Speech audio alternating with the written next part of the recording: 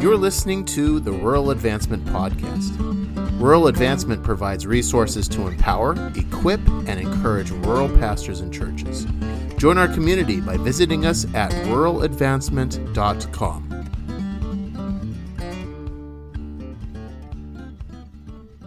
Hey, everybody. Welcome back to Rural Advancement. This is the podcast that is written by rural leaders and for rural leaders. We know that there's a lot of content out there, but we really want to bring you some stuff that does not just speak to your context, but is being spoken by people who are from your context. And so if you find yourself doing God's work in a small place, whether you are a volunteer or a minister or you taught Sunday school one time, we are just excited that you're tuning in today. We're excited to equip you with the tools and conversations you need to feel more empowered to do ministry where God's called you to work.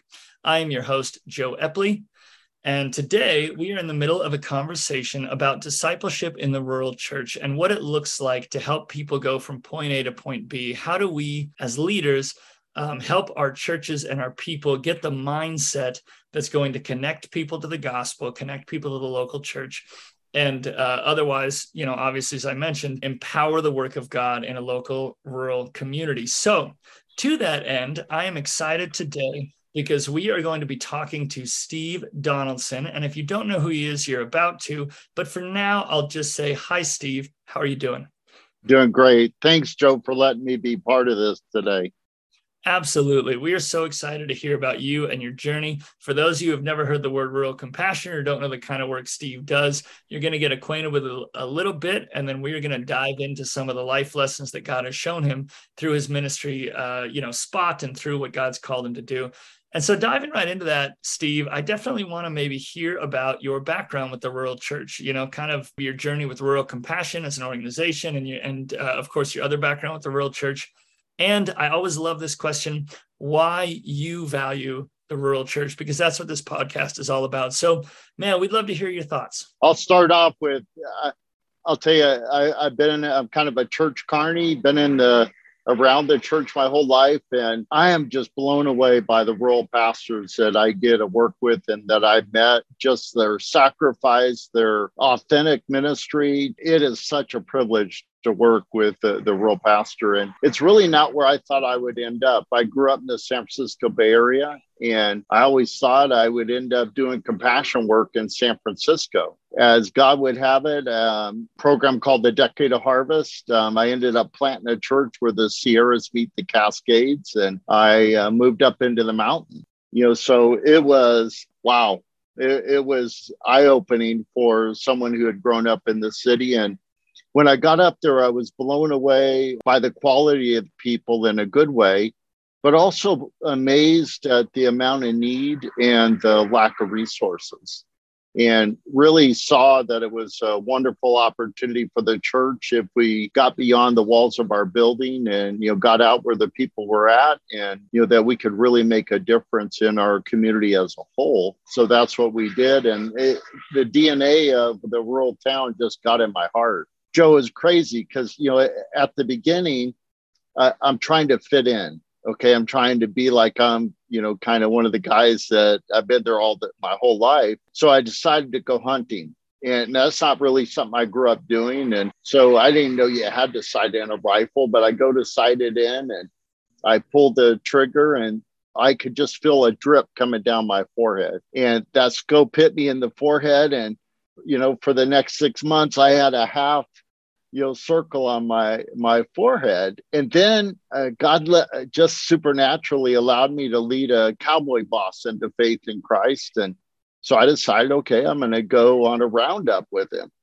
And I learned why cowboys wear tight jeans. Man, I was so raw. It was just insane. That is the most rural set of experiences right there. Like someone's trying to jump into the culture. Gosh, carry on. But man, that is hilarious. Yeah. So they knew I was a flatlander. They knew I wasn't one of them, but I loved them. A deep love God had put in my heart. And it was crazy. And planting the church, we started out, we wanted to be innovative. So like we did a basketball camp before our launch Sunday. And one of the kids went up and dunked it, ripped the backboard down. And the next day, our first Sunday, the offering was $63. And it cost us over $300 to fix the backboard.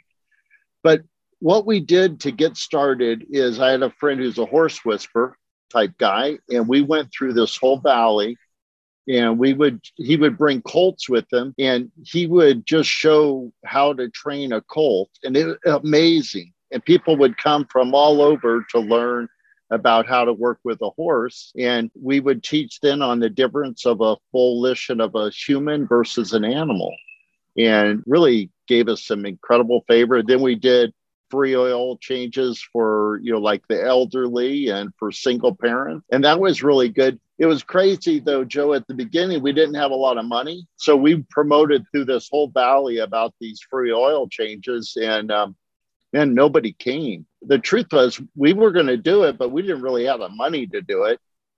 But it gave us favor in the community because they knew we were there to just help in practical ways. And then through the years, we were able to do a lot more with that. Absolutely. And what a cool start to your story. I mean, I definitely also come from, maybe in Montana terms, it's big, probably not quite San Francisco, but I come from Billings, Montana, which is our largest city. And then I moved to Baker, a town of 1,200.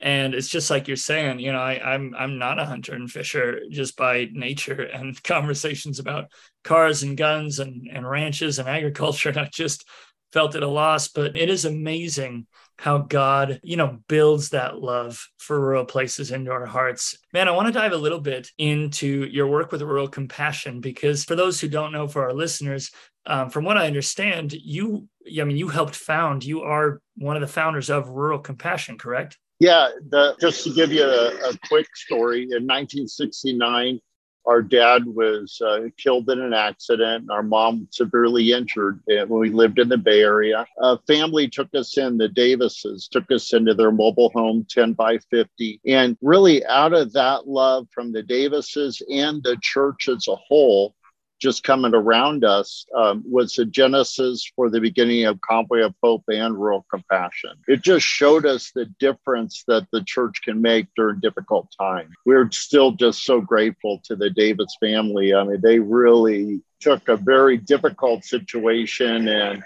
let us know that God wants people of faith to be people that are looking for opportunities to serve, even when it's quite inconvenient. Yeah. And specifically, let's dive into the vision of Rural Compassion, because obviously, okay, man, I forgot about Convoy of Hope entirely in terms of your involvement in it. But if people don't know who are listening, Convoy of Hope is an organization that does disaster relief all around the world. And they typically, correct me if I'm wrong, Steve, but they typically are first in and last out of some of these disaster areas around the world, doing absolutely wonderful with both spiritual relief and physical relief and just meeting the needs of people in powerful ways. Am I right? Yeah. And really, they feed a lot of kids throughout the world every day. They're involved in, women's empowerment, agriculture, a lot of different initiatives. And, and so I was at the beginning of that, myself and my brother Hal, my brother Dave. 18 years ago, it was really a wild thing. I was actually leading the international initiative. I had read Jim Collins' book, Good to Great, and I was seeking God and just direction. And Jim Collins teaches find one thing to do and do it the best you can. And I really felt God impressed on me to do the Rural Compassion effort and to do it 100%, to not be involved in anything else. So the last 18 or 19 years, the only thing that I've been with, and we have a team of missionaries, is to serve the rural church and help the rural church get involved in their community. And I found this when I pioneered the church and pastored. It was super important. I have a giant heart for the poor.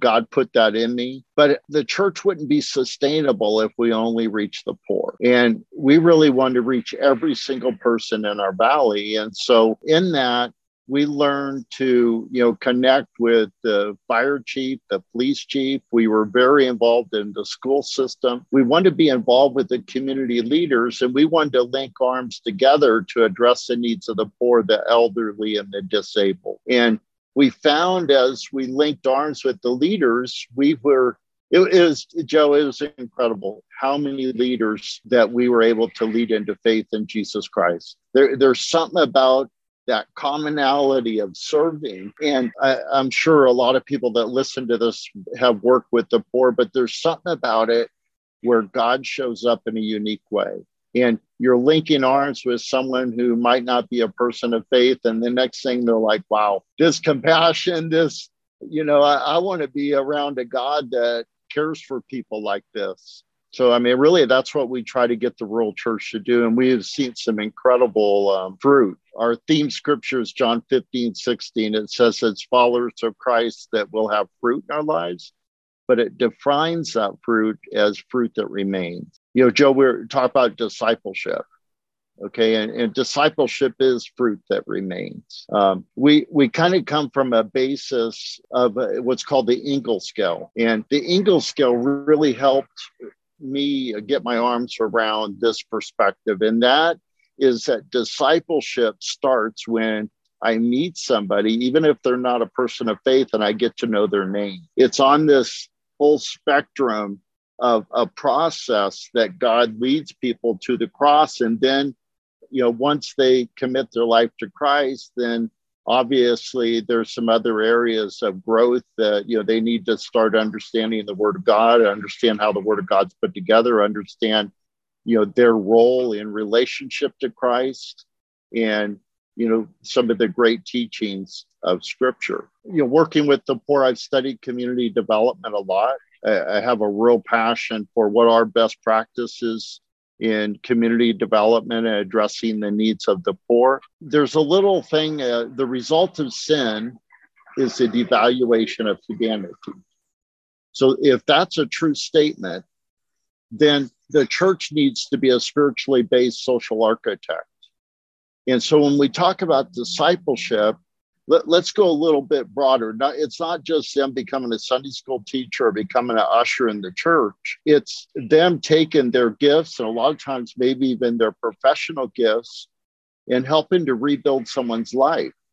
Because a lot of times sin comes in, it breaks up family structures. People move into addictions, and it takes the incredible brain that God's created for someone, and those drugs start to kill brain cells. There's abuse, all sorts of different things that we could put under this umbrella of the result of sin. And I think we're seeing a great move of this, where the church is becoming a lot more holistic in their understanding of discipleship. So I would start, one is when I meet the fire chief, that's part of my beginning of discipling. But I also know that as people come into faith, and a lot of them come in with a lot of baggage, that I want them to become as whole of a person as they possibly can. And I shouldn't say I want them to, that's what Christ wants. And we want to be part of that journey. Yeah. And honestly, what a vision, because when you speak of rural compassion, I don't hear, well, here's this guy who helped found this organization. What I hear a lot of is, here's a way of seeing the world, of ministering, of discipling, that begins with engaging the community in real ways, in tangible ways, and results in people coming to faith. And so I'm already encouraged by the conversation we've had, but I do want to touch on, you and I have had a couple conversations, and I do want to touch on some of the stuff that we've talked about, and kind of maybe mine even more of your life experience for some of these awesome principles that a pastor at a local church could then go, man, that's the kind of discipleship I want to develop. Like, first of all, what a starting place, as I said, to say that learning, I love that statement, like learning their name is the start of discipleship. It's such a powerful, very simple truth. But as I talked to you the other day, and as we talk on this podcast, there's a couple words that come to mind that I want to dive into. One is the word supernatural, and the other is the word creativity, right? And if you're listening and you're like, well, okay, what is this? Like, what are we doing here? Filling in a crossword puzzle? I'm like, no, but we're going to dive into this word because I think there's a lot there. A statement that you made to me on the phone the other day was, you talked about a lot. I guess you talked a lot about how Jesus's miracles, by and large, took place in the marketplace. And I really, really enjoyed that perspective on that, because obviously working in rural compassion, you have changed how much you value not just a church, but the community that surrounds that church. And so maybe elaborate on that. Maybe there's a pastor tuning in and says, hey, what does it look like to have, supernatural moments with God in my community? How do I foster that spirit in my congregation? How do we change our viewpoint on that, right? So maybe elaborate on that for us. It's like I said, I studied community development. I have a real interest in that. How do we help people? Asset-based community development. How do we break the cycle of poverty? And what I've found is that the complexities of brokenness in our rural communities is so great. The level of pain out there, Joe, is it's immeasurable. And I really came to a place where when I say deep in my heart, believe that without a supernatural work, we're going to really limit. And really, in many ways, a lot of what we do will not be very effective. We might have good anecdotal stories, but it takes a supernatural touch. And so I've really gotten into every morning, Joe, I start out, I sit in the same chair, and I've just tried to learn to listen to God, just to be quiet. And I'm ADD, so when I started, 30 seconds was the max, but over time, I've learned to do that. But I know, the Bible says that Christ's sheep hear and know his voice. Well, I want to know his voice, and I want to contend for the supernatural. I want to believe that God wants to do miracles wherever I go. Over 90% of Christ's works of miracles happen in the marketplace. And so I do that quiet time. I do some time where I read scripture, and then I pray for a whole group of needs. But at the core of that is just believing that God wants to do supernatural. And to be honest, for 18 years, I prayed that God would bring supernatural works to our small towns. But I've really elevated that over the last 2 years, where I fast on a regular basis. As I work with pastors, I just encourage them. A lot of times they know how to teach the scripture, and they can teach it in a way where people would think they believe in the supernatural. But there's something inside of them where their belief and their kind of knowing that God wants to do that on their behalf in their community, they kind of get where they start doubting that. And I really believe we need to get back to where that is really of utmost importance, that we are really contending, we're fasting, we're taking time to listen to God, we're studying the scriptures, we're reading through the book of Acts. Allow those to build up faith in you. And we're seeing God really start to do something really good. I grew up in an environment where sometimes the supernatural always had to be extreme. And I kind of wonder, Joe, if it's not all right for the supernatural works to be culturally relevant and to be a little bit seeker friendly. And I'm not, I say seeker friendly, I'm not saying water it down. I mean, if I quench the Holy Spirit, I'm going to limit the supernatural work. So I'm not saying watering it down. I'm just saying, if I was praying for you, Joe, I'm just going to say, hey, my friend Joe, he's got a situation. And, God, could you help my friend Joe? My oldest son's named Josh. And if Josh came to me and he goes, oh, Dad, you're the best dad. You're just so incredible. You're amazing. And he said, hey, can I borrow your car for 2 weeks? He wouldn't do that. He would just come to me and say, Dad, I ran into a situation. I need a car. And who has a better understanding of the full scope of life than God? I really, really believe that we need to elevate one, and it's not, we know Jesus put mud in the eyes. We know there were some things that happened that were a little out of the ordinary.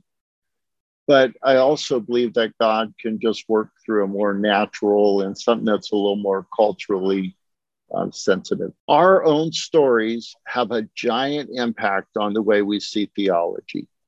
But it's essential that our theology lines up with the Word of God. The Word of God's our foundation. So when my dad died, after that, immediately I handled it actually rather well. But then I went into a deep hole, really deep. And my mom, my grandmother, they were praying for me, people in the church trying to reach me. Man, I was shut down. At school, the teacher, Mrs. Eccles, she just let me sit in the corner. Joe, it was just so deep. And one day I'm riding my bike, a 10-year-old boy, and I go over a jump and I land. And when I landed, I crashed. I went into the bushes and I just laid there. the greatest spiritual experience of my life. It's like God showed up in a way that made sense to Steve. And when I got up, a lot of the stuff was still the same, but Steve was different. And there was just a faith. And I believe people need to experience God in a way that is personal, is powerful, is transformational.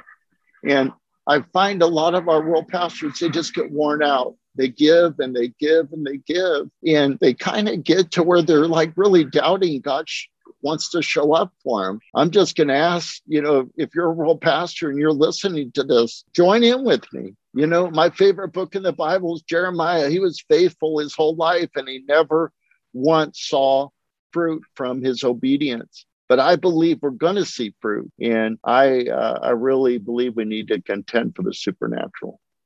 Sorry for getting so excited, Joe, and so emotional. That's fine. I mean, I would honestly probably kick you off the podcast if you didn't care about what you were saying.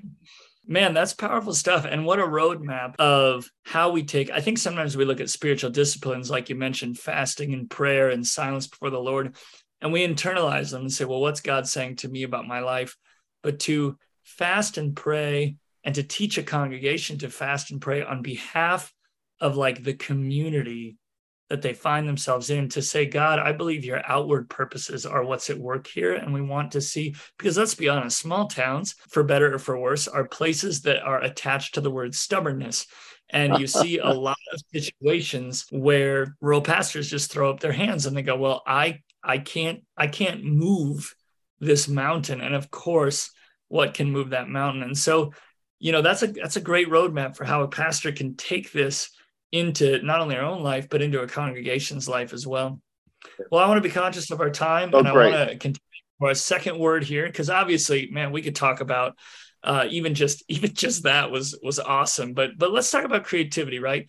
Another thing I know about small towns is obviously resources sometimes get tight, right? Yeah. I have not yet met a rural pastor who said, man, I've always had enough money in the church to do exactly what we needed to do and wanted to do. Like, resources sometimes are tight. And so rural compassion is also kind of about creativity. It's about handing the church something and saying, okay, what's already there? What's in your hands? What can you do? And so maybe talk about some of the lessons you've learned, and in a way that maybe helps a rural pastor who's tuning in to say, yeah, I could maybe, pass on this mindset to my church. I could grow in this, so let's look at that. Yeah. Well, I mean, one thing we know is that the source of all creativity is our God. As we get to know God, God gives us ideas, but we also learn ideas from each other. And we know at the center of this, Joe, that ministry happens at the speed of relationship. So if I'm just creative and innovative, but I'm not doing it in a manner that builds relationships, I'm really missing out.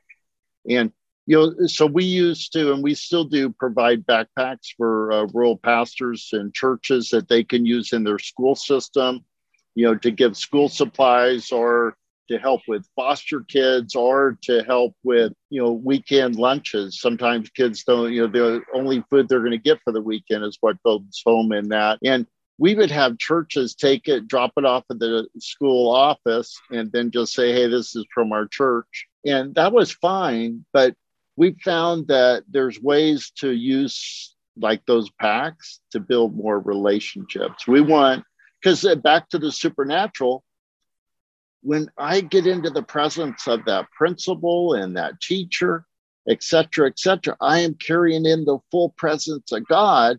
And that quiet time in the morning might translate to me praying for that teacher who's going through a divorce, or maybe going through cancer treatment. See, God wants to show up out there in natural ways. I go to the breakfast place, just this isn't that creative, but if you're not an early morning person, and all the stakeholders and the farmers are eating breakfast at 5:30, you better start becoming a morning person, because you need to get there and start building relationships. Ken Anderson, that'll be one of the other podcasts coming up, but he probably talked about hero days. We have Bibles for firefighters, law enforcement, EMS, and put their name and badge number. You can buy them from CBD, or Rural Compassion's willing to send you some Bibles. But if you're just given a Bible without a goal of building the relationship, and it's the ideal thing of a small community. There's so many. I go to the football game, I go to the basketball game, I go to whatever it might be that's, the parade in our town, and I am looking to build relationship. I think it's almost impossible to pastor in a small town unless you choose to be relational.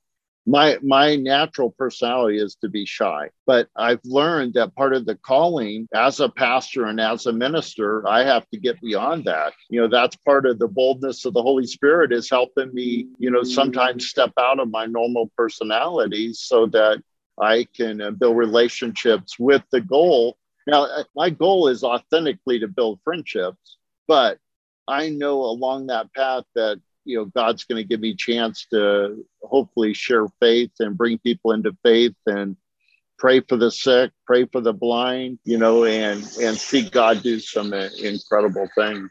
Absolutely. And I really love, I think of creativity in terms of natural resources, but you're also talking about relational creativity. It's kind of the idea of like, hey, if someone in your community needs to be connected to a certain way, how are you going to stretch to be creative, to find a way to meet that relational connection? And then from there, it's really about what you have in your hands. Backpacks are not revolutionary, right? They are not, you're not coming up with that idea out of nowhere. And yet through something so common, God is creating these awesome opportunities, man. Well, we don't have a ton of time left, but I just want to take a second. And one, I want to say thank you. I really believe that the information and the passion that you've shared today is really encouraging to me as a rural pastor. I had to hesitate as we're recording this podcast to not just start taking notes, because I was like, man, this is good stuff.